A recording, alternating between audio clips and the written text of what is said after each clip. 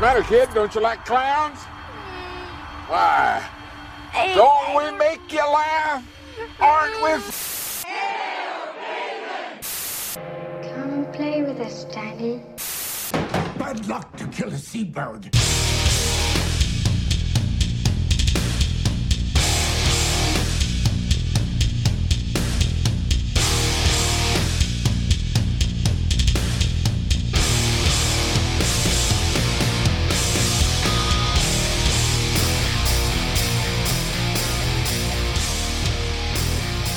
Yo, what's up, guys? Welcome to the Horror Flicks and Guitar Picks podcast. I'm your host, Trashmouth, and this week, my guest is the one and only Johnny Muench, bass player for the band Greyhaven. So as usual, I just want to say thanks again for listening. Make sure you check us out on Facebook, Instagram, and Twitter. And I highly recommend you check out my boys over at the Moth Boys podcast, as well as my guys over at Horror Dads, and the guys over at Fright Vision Video. So as usual, thanks for listening, and here's the interview. So how's it going, man? Thanks for coming on the show.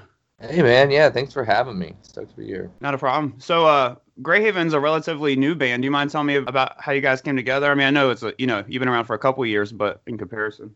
Yeah, definitely. I guess probably much newer to most people than we've had. We've actually been around for a while. But new to most. No, people. I got you. It really was just kind of a spawn of older bands, as well as kind of a blend of guys from other bands that some of us had been fans of. Just kind of all fell into place kind of at the right time. Fell into place at the right time, kind of all on a whim. And things just kind of started working out, which has been nice as of late. But nothing, I guess no crazy story. No, I got you. So you guys released a Match Where Great Fire Should Be last year, I think around October. Has COVID been fucking up the recording of the rest of the album, or are y'all got plans for that, or what's going on as far as that goes? That's actually not going to be on the next record. That was kind of a standalone single. Okay, hell yeah. Which I'm glad we were able to do, especially with COVID now. Just wanted to have something out for last year. But COVID has definitely messed up the rest of our plans for the year, including making a record and stuff. So there's definitely plans. There's definitely dates set, and we do have a record written and are excited to move forward with it and do more. But I think a separation from the last record as well as a separation from Match. It feels like a whole different chapter than both of those things. No, definitely. Do you guys usually your writing process? Do you write remotely a lot, or are you guys prefer to be all together when you write music? Almost exclusively all together. Me, Nick, who plays guitar, and Brent, who does vocals. I feel like all of us kind of come together with different ideas here and again, and maybe it's a riff or a little vocal thing that Brent had, and we'll kind of use it as like a jumping point. Okay. But other than that, it's 100% kind of in a room together. Feels weird to not do it that way. Yeah, the energy's bouncing off. Definitely make for the better music, in my opinion. Yeah, I think so. I've never been able. We've tried or been in positions before that it's been tried to do the whole writing on a computer thing, and it never felt genuine and just never really worked for us. I gotcha. Well, I guess we can move on to the horror movies if that works for you. Yeah, for sure, man. So, growing up, do you have any memories that, you go back to usually that, revolve around horror movies? A few, yeah. And they all, I guess, tend to still be some of my favorites, or at least some of the scariest, I guess. Yeah. You get that impact as a kid. I kind of get laughed at a lot for, like, the movie that I think that I consider the scariest, or the one that really just, like, hit me the hardest as a kid was the Blair Witch Project. Okay, heck yeah. Still one of my all-time favorites. But, as a kid, just, like, never been more terrified of seeing a movie before. Yeah. And it still kind of rings true. Like, I think I still have, like, as much as I love to camp and go hiking and stuff, it still leaves this, like, impact on me anytime I do go camping of, like, I'm pretty terrified in here right now, for real. All related to that movie, for sure. No, that's definitely one that I think when I actually watched it, I think I walked away like, oh, that wasn't scary. But then, of course, the next time I was walking by the woods, I was, walking a little bit tense for sure. Yeah, there's like residual effects from that, which I think is a sign of a good horror film. I think there's a few of those where it's not as much that it scared me when I watched it, but afterwards. It's like you can't sleep at night, or you realize it kind of like freaked you out about something. Yeah, it's like the movie that makes you sleep with a closet door closed type deal. Oh yeah, absolutely. So what's some of the other ones that you usually go to? Halloween, man. I mean, I think that's probably just about everyone's answer at some point. Heck yeah. But the original Halloween, I mean, I don't know if that didn't leave an impact on you. I don't know if you like horror movies. That to me, that's like just kind of king of them all. And I like kind of got to see that at a surprisingly young age for, I guess, the content. I mean, it's not really exactly gory. It's a small amount of nudity, but yeah, I think I saw that pretty young for what it was. And that always had an impact, and it made me fall probably in love with that series more than any other, as well as the concept of it felt scarier because it I don't know, it just kind of held this like, no reason for any of the events happening, or no like motive. You just kind of had like bad shit happening and some dude just trying to kill people just for no reason, and kind of that like blank-faced mask to go with it.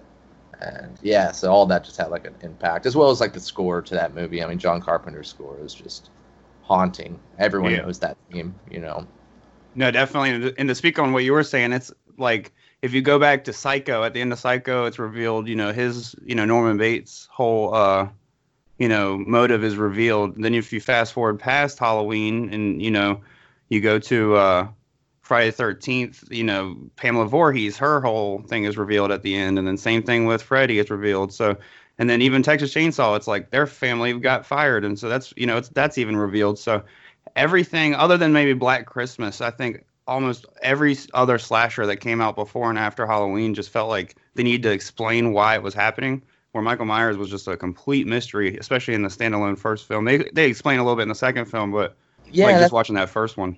That's like kind of what I had like an issue with some of the others. I mean, I found it interesting and it was cool to dive, I guess, into, but it almost ruined like the mystery that was there. Even though I liked 4 and 5, I liked the idea of the niece.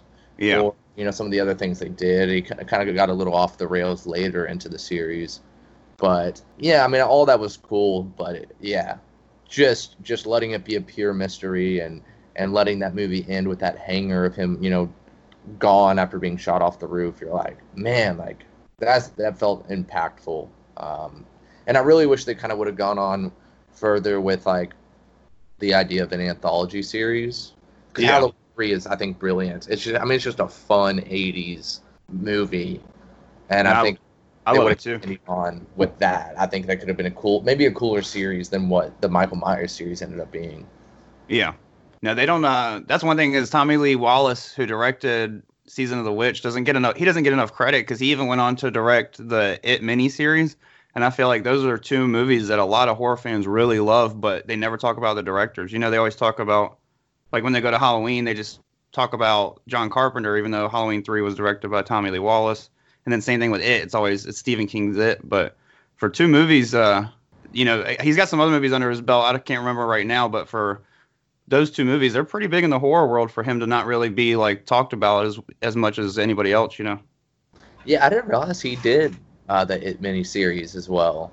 Yeah, I didn't realize that. That's pretty rad. It starts to click because you see it with the whole like I feel like his horror movies just have such a they kind of fit with the Halloween theme, like almost like a child horror movie. I know that like Halloween 3 has like a lot of gore and stuff to it, but it's got like this like real campy but not really campy feel. Kind of the same feel as the It miniseries when you actually start to think about it, Yeah, I can see that. Even though I was like a pretty big fan of the Pennywise, and that one, honestly, more so than the newer, than the remake. Yeah. I don't know, that campiness almost made it creepier.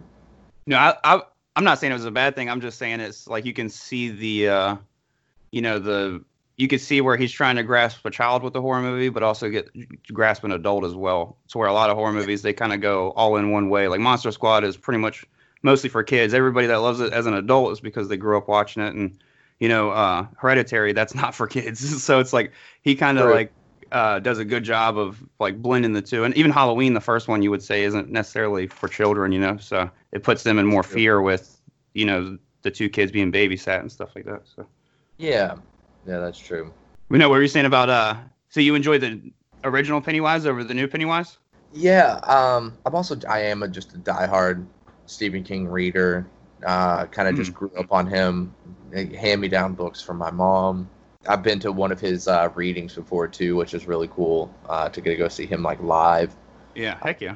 So I've read a lot of his stuff, and I mean, it is so classic as a book. And yeah, I don't know. I mean, there's just naturally in a movie you're gonna have things changed, but there was something about the I can't think of the name of both actors right now, Tim Curry and I can't think of the new Bill Skarsgård. Yeah. Yeah. It's not that he did a bad job. I didn't love like the makeup or I don't know what it was, but there was that like campiness to the older one, something that kind of like I guess played on the childishness. That kind of made it creepier. There's something creepier about it and more like human. That felt a little scarier. Even though some of the moments in the new one were brilliant and pretty terrifying. That opening scene kind of did blow me away in the new one with him in the sewer. Yeah. I still liked it. I still definitely liked it. But yeah. Yeah. I get what you mean though, because it's definitely adds a little bit of fear to it when he looks more like a guy in a clown suit. Because in the original one, the practical effects come in when he opens his mouth and he's got sharp teeth. But up until that point, he still looks like a normal man in a clown suit. To where the way that Bill Skarsgård is all made up and his head's like extra misshapen and stuff, it adds a little bit of the like being from another realm dimension to him, him not being human or whatever. So I can definitely see that, like the practical effects definitely make the original Pennywise have a better look and honestly like a more scary look. Cause like you said, he looks not necessarily like an approachable clown, but he just looks like something you might see and just feel a little bit put off by if you didn't know, the Pennywise look until he opens his mouth. And then it's like even more terrifying to where it's like, kid, why are you going near that creepy ass already looking clown in the gutter? Yeah. You know what I mean? Yeah, it was a little more unassuming. Yeah. And personally, I'm like a much bigger fan of practical effects anyways. No doubt. As I think a lot of people are. Yeah, so. I think CGI is starting to like do some great things, but it's just, I don't know, it's even in 10 years, the CGI will start to look aged compared to that CGI to where the practical effects will always look good. Yeah, and there's time and place for CGI. Yeah. But sometimes it just gets overplayed, and the practical effects, kind of like you said, are a little bit more timeless. Yeah. So speaking on the new It movie, is there any newer horror movies that you really like that came out in the past 5 to 10 years? Man, actually I saw you post about it the other day, and I'd say probably my favorite modern horror movie is House of the Devil. Heck yeah. I love that movie. That movie completely caught me off guard, totally blew me away the first time I saw it. Same. I don't know if we're like giving away spoilers or anything in the talk of this. Yeah, we can dive in. Spoiler alert if you haven't seen House of the Devil, but if you haven't, you're really messing up. You should check it out. Yeah. Oh, dude. I recommend it to everyone. Yeah, it was just honestly, it wasn't until about halfway through the film when a certain character came in that I was like, hold up, I recognize him. There's no way this movie can be from the 70s. Like I fully believed it was like a 70s flick. Yeah. I had no idea that I was watching something from like 2009 at all. It was just so set up and so shot well.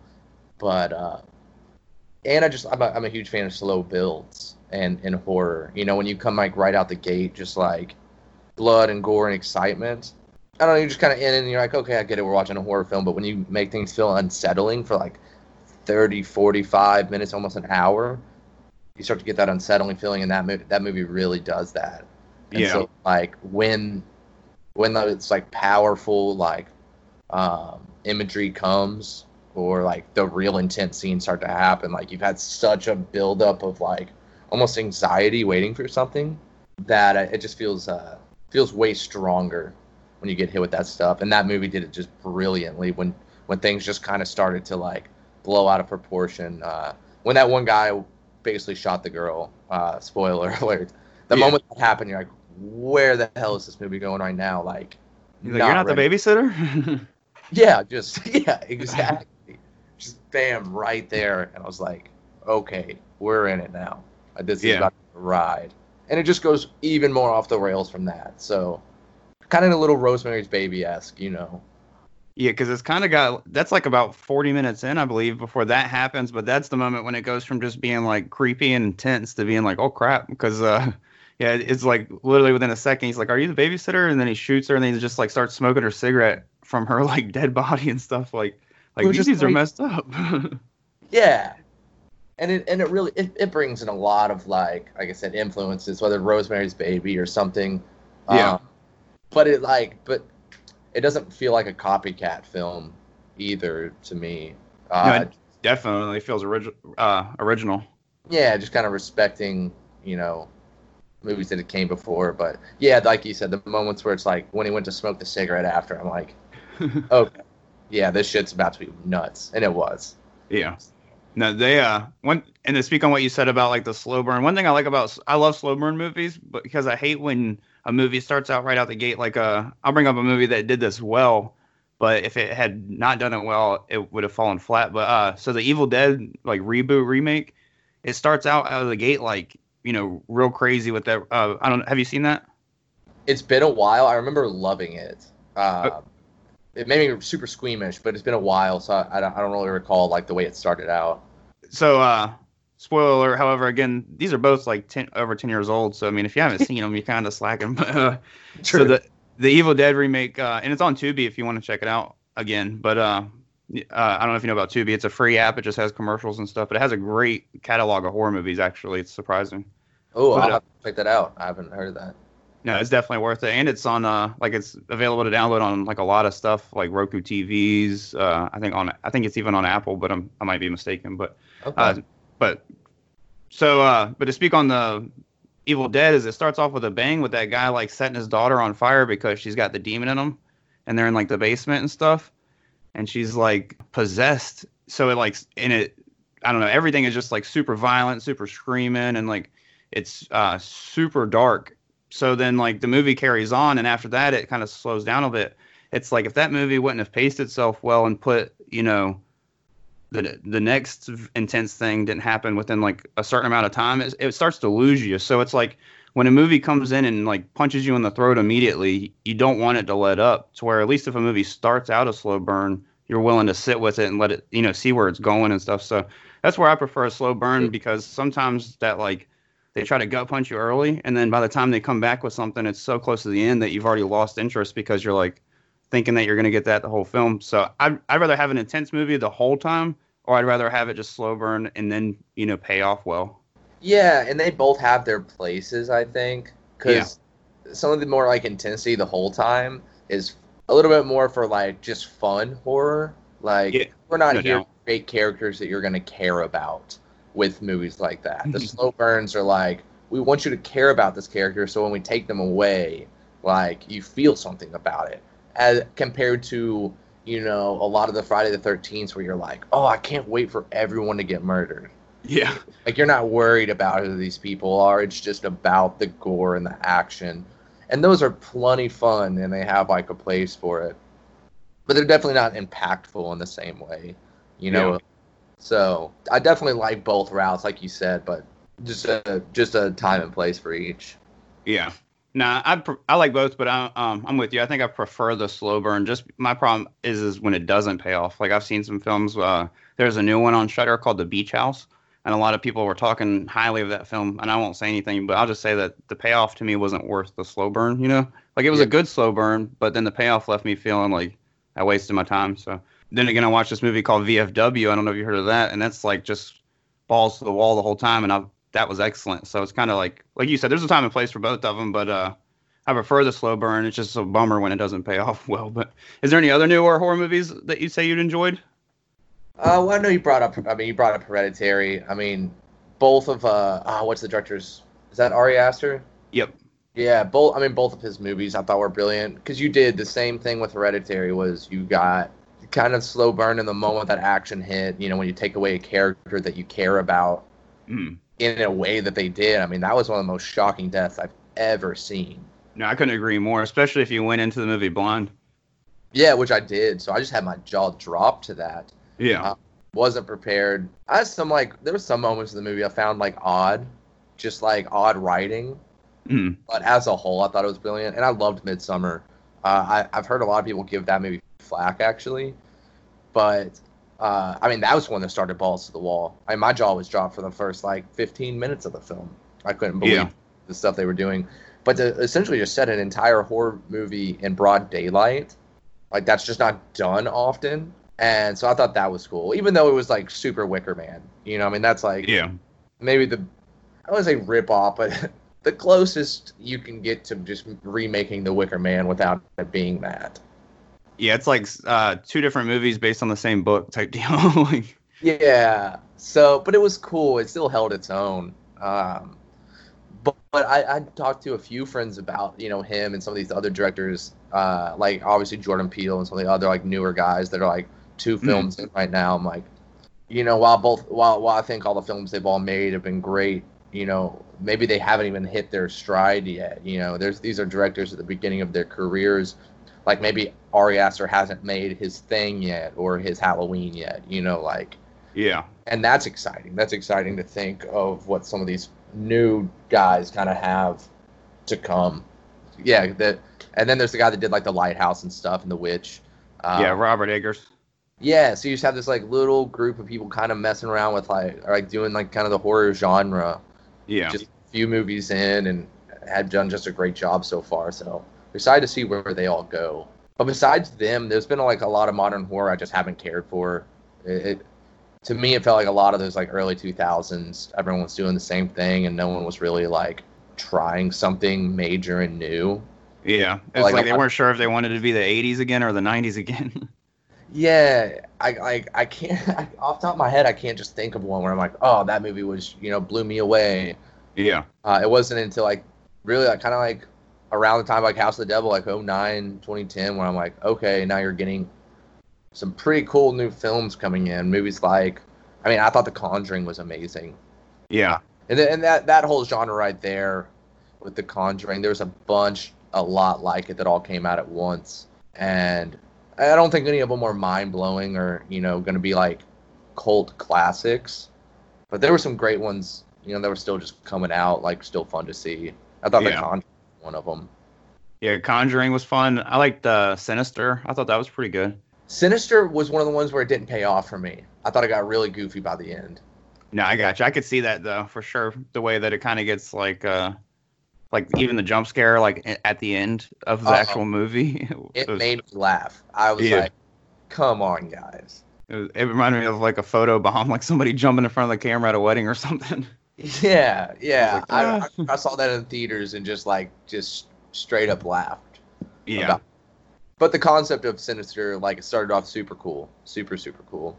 Yeah, I think that's what I like about it is just some of the, the creepy scares throughout that aren't really, jumping. When he looks away and then the picture looks at him. But I kind of agree with you. The overall payoff isn't the greatest for sure. I guess I kind of always just was like, oh, it is what it is, But, yeah.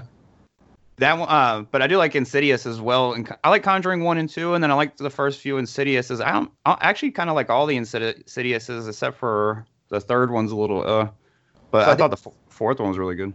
I didn't even realize there was a fourth one because I didn't see the third. I remember thinking the first one was decent. Mm. And this is wild because I don't know how often this just even ever happens. I remember after seeing the second one, I liked the first one a lot more. The second one kind of just brought in enough ideas and tied things together. Yeah. That it made me think the first one was cooler, revisiting it. Which I don't think usually really happens with a sequel.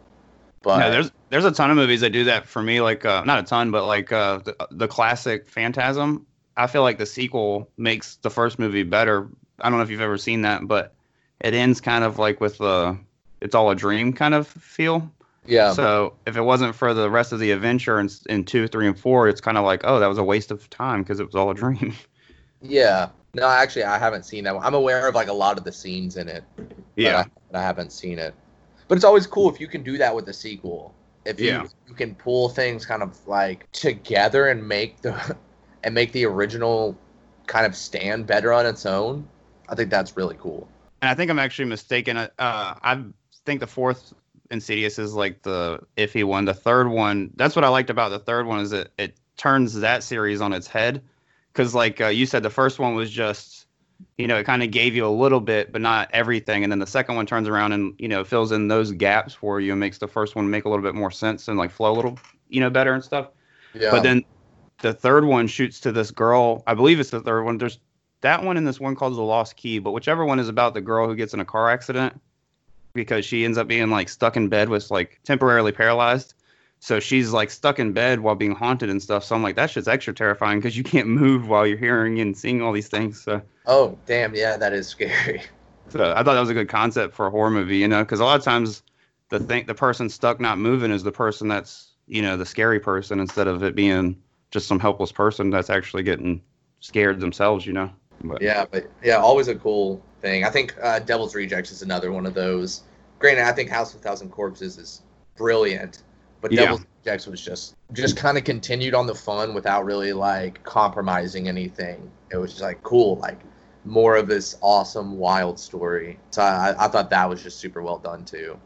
Yeah, it was a perfect continuation for their characters that people like fell in love with. So without like ruining them, Yeah, and while also making a completely different film. The first one was like super like psychedelic, like early 70s. Homage horror, while the second was almost like a more Texas Chainsaw Massacre, like dirty desert film.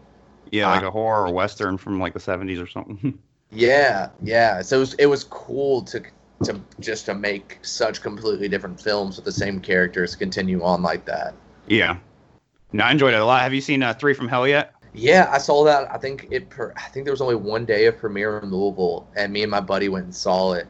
Which there was a little documentary that played after, kind of a 30-minute one that I'm glad I got to see, because I was aware that Sid Haig had gotten sick, but it kind of explained it better that he got really, really ill, like something like maybe a month before shooting, and Rob Zombie had to rewrite like the entire script without him in it, essentially. And when he explained a lot of that, it made me like the movie a little more because the movie felt like it jumped a little bit. And there were moments where I'm like, it felt like a scene had to be missing. Like, well, how did we get here? Or little moments like that. But I had more respect. I'm like, okay, well, he was like, shooting's about to start. You have to rewrite a whole script, bring new characters in, essentially write Captain Spaulding out. Yeah. And with all of that in mind, I thought the movie was awesome. With having to work with those types of problems, make a really cool film. I thought it was good. No, I didn't even know all of that. I knew that he had been ill for a little bit, but I didn't know that it got increasingly bad right before shooting. Because I actually really liked the movie though, even without knowing that stuff. What I liked about it was how it went back. It kind of had the same feel of like the road trip horror as like Devil's Rejects, and which I like Richard Brake as well, the guy that played the Wolfman. I don't know exactly what his nickname was, but I'm a huge fan of him from 31. But I just liked how it called back to Danny Trejo's character from Devil's Rejects. How he kind of was the reason they were screwed over. How it turned around and his family was, they got revenge on him, but then his family came around. So, no, I actually really like that little storyline. I saw that a lot of people dislike the film though online. So yeah, I'm with you. I liked the storyline, but I think anyone who disliked it probably would have loved what the original movie was meant to be. Yeah. And so I'm glad I got that, got to hear about all that immediately after seeing it, because it was like, okay, any qualms I had while I was watching this were like pretty immediately resolved with understanding like how to, someone making a low budget film like that and like the sacrifices you have to make. Yeah. So I meant to ask or confirm earlier. So you said Halloween might be your favorite horror film of all time. Is that your favorite horror film of all time, or do you have another one that truly stands out? I would almost maybe say yes. Just, there's like a pedestal to hold that movie on. Said there's the others like Blair Witch or House of the Devil that have their place, but and I know it's cliche to say, but Halloween just does feel just pretty unbeatable. But those are the other ones that we did bring up. Like if I had to almost pick a top 3 off the top of my head, probably Blair Witch and House of the Devil would be all in that line. Yeah. It all just felt super original and just had their own thing going for it. Yeah, definitely. That's an awesome top three. House of the Devil is probably my favorite horror movie of the 2000s to 2010 for sure. And in my top five of the top probably of like the past 20 years or 30 years or so. I really enjoy that movie, and that's one that I feel like if social media hype would have been as big on movies back then, because it was 2009 when that movie dropped. So like, of course, social media was a thing, but it wasn't being used as much to hype up films. Like it was when Hereditary came out. I feel like that movie could have easily been as big as Hereditary. That's true. I think Hereditary might have even fallen a little bit more under the radar if it didn't have such a social media backing. I mean, everyone talked about it when it came out, but it was easy to see everyone talk about it. It wasn't just a few people that saw it kind of getting together. It really was pretty out in the open. Yeah, it was like with this resurgence of horror, all these festivals. Once people saw that at a festival, they were like, "Oh, we're getting another elevated horror." Which I don't really care for the word elevated horror because I like all horror movies, but I know it's what a term a lot of people use. But I feel like that would have been a term easily used on House of the Devil had it had gotten a huge festival run and tweeted. Stephen King tweeted about it and stuff like that. Like got pretty much the backing that Hereditary got, because that was one reason I watched Hereditary. I saw a few trailers and it seemed like that's one thing I liked is the marketing made it seem like a completely different film than what you ended up getting. So I went into it blind other than a trailer or so, and it blew me away. But I mean, it didn't blow me away anymore. I mean, it probably did a little bit more because it's one of my favorites, but it didn't blow me away much more than House of the Devil for sure. Yeah, once I saw enough hype about it, I didn't want to watch trailers I prefer going into movies a little bit more blind, especially nowadays with trailers. They essentially half of them just give you the whole damn movie in the trailer. No, definitely. So it's like trying to avoid that, especially in a movie like that, where you to allow yourself to be that kind of level of surprise. Yeah. That's where all the effect is not knowing what you're getting into at all with a movie like that. Heck yeah. So, if you don't mind, I got a few questions that are like mixing the music and horror movies.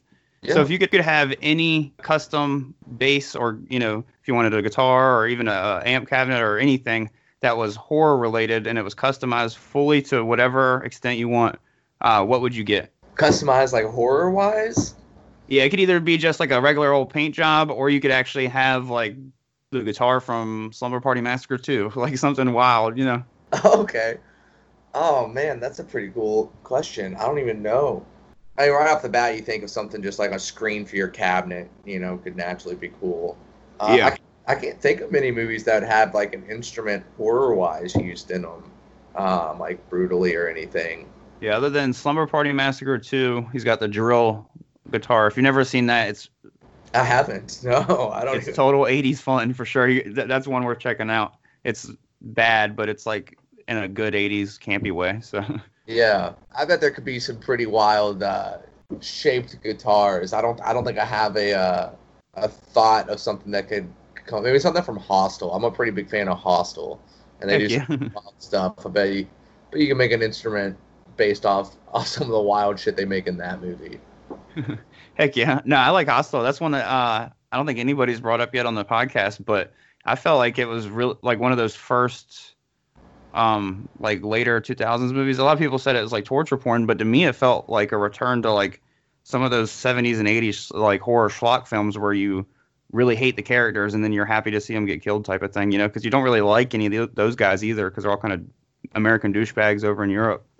Yeah, and it's another movie I've always felt has the slow burn to it. Yeah. You're creeped out the whole time, but nothing major happens for like an hour. It's a lot of like slow, kind of creepy, like I'm unsettled the whole time. But you don't get into that intensity till the end, and again, that's what I really love with a horror film. But it sat so deeply with me that when I went to Europe for my first time on a tour, I was like scared to go to Europe. Having never been, I was like, man, am I gonna get like rock thrown at me from kid? Which I know you had Grayson from Norma Jean on here. Yeah, he told that story. Did he tell that story? Yeah, about you guys getting rocks thrown at you at in front of the church and somewhere in Germany. He said he couldn't remember where, but. Oh yeah, I can't even think of it wasn't Germany. Yeah, I'd have to look it up to figure out where it was, but I felt like I was in Hostel. I have these kids like, like screaming at me, throwing rocks and stuff, and I'm like, it's exactly what Hostel made me feel. And then it like in the most minor way kind of happened to me and Grayson. Yeah.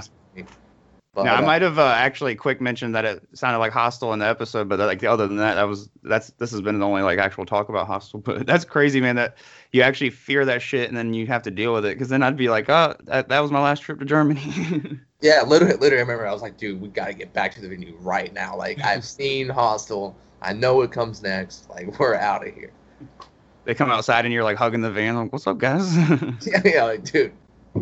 Yeah, I remember when we got back to the venue, we were like, we are not leaving this building until bus call. Like, I'm not leaving.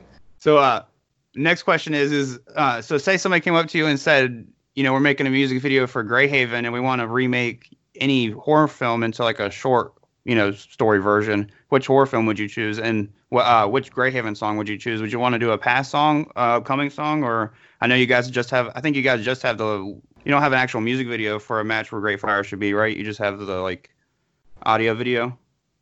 Yeah, it's just audio. We didn't do anything video-wise with that, which maybe we should have.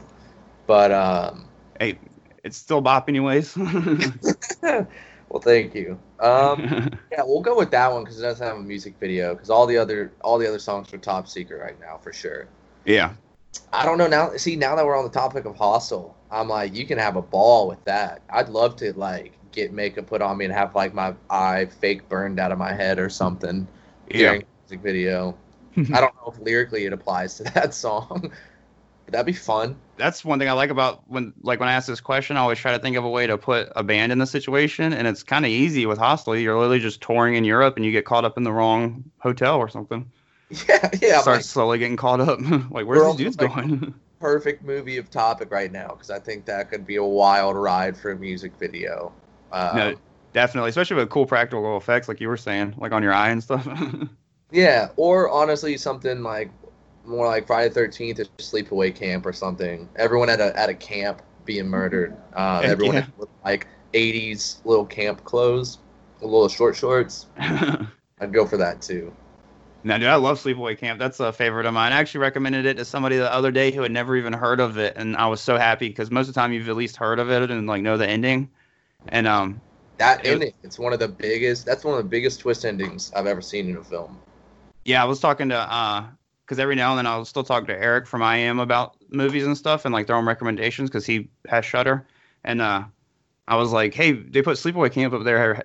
You can always revisit that. And he was like, what's that? I was like, what the hell? What do you mean? What's that? I was like, that's a classic. I was like, if you don't know anything about it, I was like, you should watch that without looking at anything like as soon as you can. And he actually like just watched it right then and was like, holy shit, dude, that was awesome. Yeah. We used to have a crazy cool video store here in Louisville called Wild and Woolly Video. Yeah. And they had like crazy super rare stuff. Like you had to be like with them for years and never had like returned anything late to rent like a few movies that they had. Like one of those places that were like, there's only 3 of these known in the world, something nuts like that. Yeah. And so yeah, such a large selection. And I remember on a whim, me and a girl I was dating at the time, we were just like looking through the horror movies. It was probably like, around Halloween. And she pulled that out and was like, oh, let's get this, and never heard of it. And we put it on. And I remember, being blown away, but going into a movie like that, not having any idea what it is and getting an ending like that. Like, yeah. I remember, super shocking and super like resonated, like definitely don't forget that film after first watch. Yeah, and it's one that gets smarter like as you rewatch it, kind of like my favorite horror film is Scream, and I feel like with both of those movies, it's one that when you rewatch knowing who the killer is and stuff like that, you see so many like other little things throughout the film that I don't want to really say to because I don't want to spoil Sleepaway Camp, just in case anybody's like listening and hasn't seen that for sure. But I'll talk a little bit about Scream, for instance. Like, how, because I feel like everybody's probably seen that, and if you haven't, then oh well. But so spoiler alert for Scream. So once you find out like Billy and Stu are the killers at the end of the movie, like it makes the whole like rental store scene with Randy seem so much more like, okay, well that makes sense why, Stu's trying to convince him that Billy's not the killer and stuff like that. So it just like everything just makes a little bit more sense. And then like the fact that super early on in the film, Stu keeps making the jokes when he's like, "Leave her alone," and Billy's like trying to shut him up. He's like, "Dude, just stop!" Like he's trying to just stop talking about it, pretty much. And it's almost like after knowing those two are the killers, a lot of that stuff seems just way more smart as you're watching the film go on and stuff. Yeah, it's almost weird. You think like most horror films, when you see them, maybe don't have great like rewatchability value. If that's like correct. For that reason, because like, oh, well, I know what happens, so it's not fun. But some of those, there's a few. Scream, definitely, you're right. Like, there's something super fun about rewatching it, knowing that, because Wes Craven was just, it was smart and put in smart things. And when you watch it, like, it's almost enjoyable knowing the killer the whole time. And the sequels that went with it, I thought just made them just as fun, Yeah. Well. No, I love that. That's one thing I loved about the Scream series is, you had a final girl and all the other films and stuff, but they almost had like a final little family in Scream, with Dewey and Gale Weathers and Sydney and stuff like that. They had more than one person carry on throughout the films, which was nice to see, where most slashers, it's like the killer's the only person going on. Yeah, right, yeah. That's really true, too. Kind of, and again, just makes you care for the characters even more. Yeah. Scream does have a lot of, like, rewatchability, like, value to it. Yeah, which I think the humor does something with that, because it's definitely got a lot of funny moments and stuff. But true. So my final question is, and if you don't have one because Grayson took it, I completely understand. But do you have any horror stories of your own from being on the road or recording, or even they don't have to be with the band if you've had something you feel was supernatural happen to you? There was a few Europe ones. The Grayson definitely got that one. So I guess I'll do a more like supernatural one that had happened to me as a kid. Okay, awesome. Which made a lot of those supernatural films like super terrifying to me. Like the first Paranormal Activity was super haunting to me. I thought that movie scared the shit out of me. That was the same here. That was one that I actually saw in the movie theater with a group of friends. And I loved it. I didn't understand where, like, I feel like a lot of people didn't hate on it until like years after. I feel like everybody when they saw it loved it, and then they got tired of rewatching it and said it was bad. It's like, no, you just can't watch the same movie with the same few things happening. So little things happen in that movie. You can't rewatch it really and then give it another review. It's kind of like the first watch is probably the best review you can give it. Yeah, and it's honestly the only movie that comes to mind that I saw. I saw in theaters. I like snuck in with a girl, and cops were like checking everyone's IDs. Like they made a whole big deal about it. I don't know if you remember like the promotion for that movie at all. Yeah, they were showing like fan reactions and stuff like that. Yeah, and they like had like cops in the theaters making sure everyone was old enough. And some guy just sitting next to me just said that we were his kids, so we were able to watch it. That's awesome. But those reaction videos was exactly how that movie felt when I saw it. Like, there was no one, kind of fucking off the whole time or, like, being loud and obnoxious. Yeah. That whole packed theater, like, everyone screamed together and everyone was terrified. When if 100 people scream around you, you're just going to scream 10 times harder. Like, and so much scarier. So that movie resonated super hard. But, yeah, any, like, supernatural films, like Exorcism of Emily Rose, like, things like that were, like, I guess all getting back to the question you had asked, those all movies freak me out. Because as a kid, a house, my like first childhood home that I was there probably till I was like 10. I always remember kind of just seeing things moving all the time. My parents had talked about it, but the room that I had when I was like a baby or a child, I was always apparently crying and pointing to like a man in the corner that my parents obviously couldn't see, but I described him really well and was like always crying about him. And my parents got like fed up, didn't know what to do, had like tried to like yell at the corner to get him to leave, and it apparently made me more upset because I tell my parents that he's sorry that he's scaring me and everything. Yeah, and that just freaked my parents out. As well as any babysitter I'd ever had. Apparently, like everyone hated being in that back room. Just said that they always felt like someone was watching them. Just felt cold in there. All those things. Yeah. As I got a little older, I have a younger brother and a younger sister. And when my sister was born, who's the youngest, me and my brother moved into a different room, and she ended up having that room. And she started crying about a man in the corner, and started crying and describing the exact same man in the corner. Woo. And that's actually one of the main reasons that my family moved out of that house. I was about to say, I would put it for sale that day. We were staying in Motel 8. Stay up late. No joke. Like, my parents were just like, we're getting out of here. Like, they were just fed up with all the weird shit going on in the house. And then after that, it was a big deal. So, yeah, that's where like freaks me out personally. And so any like supernatural movies, I get this whole like, I don't know if I believe in ghosts, but that shit feels real now. Yeah. No, I feel you there. That's one thing is that's always creeped me out is those videos and all that stuff for like little kids are seeing things, because they say that, when their eyes are adjusting, they see, more like I guess like a cat would, where they can see like a little bit brighter and stuff like that, or yeah, I don't like they have a little bit like extra. I don't know what the word would be. Not a scientist, but you know what I mean though. Like, yeah. So that's always terrifying to me when out of the mouths of babies they say or whatever. But yeah, absolutely. That's what's scary about when you see like dogs or cats like looking at shit at the wall. You're like, I know they see something I don't. Yeah. No, we have 3 cats, and there's a lot of times where I'm like, "What are you meowing at? Stop! You're scaring me." Yeah, you're scaring the shit out of me right now. Heck yeah.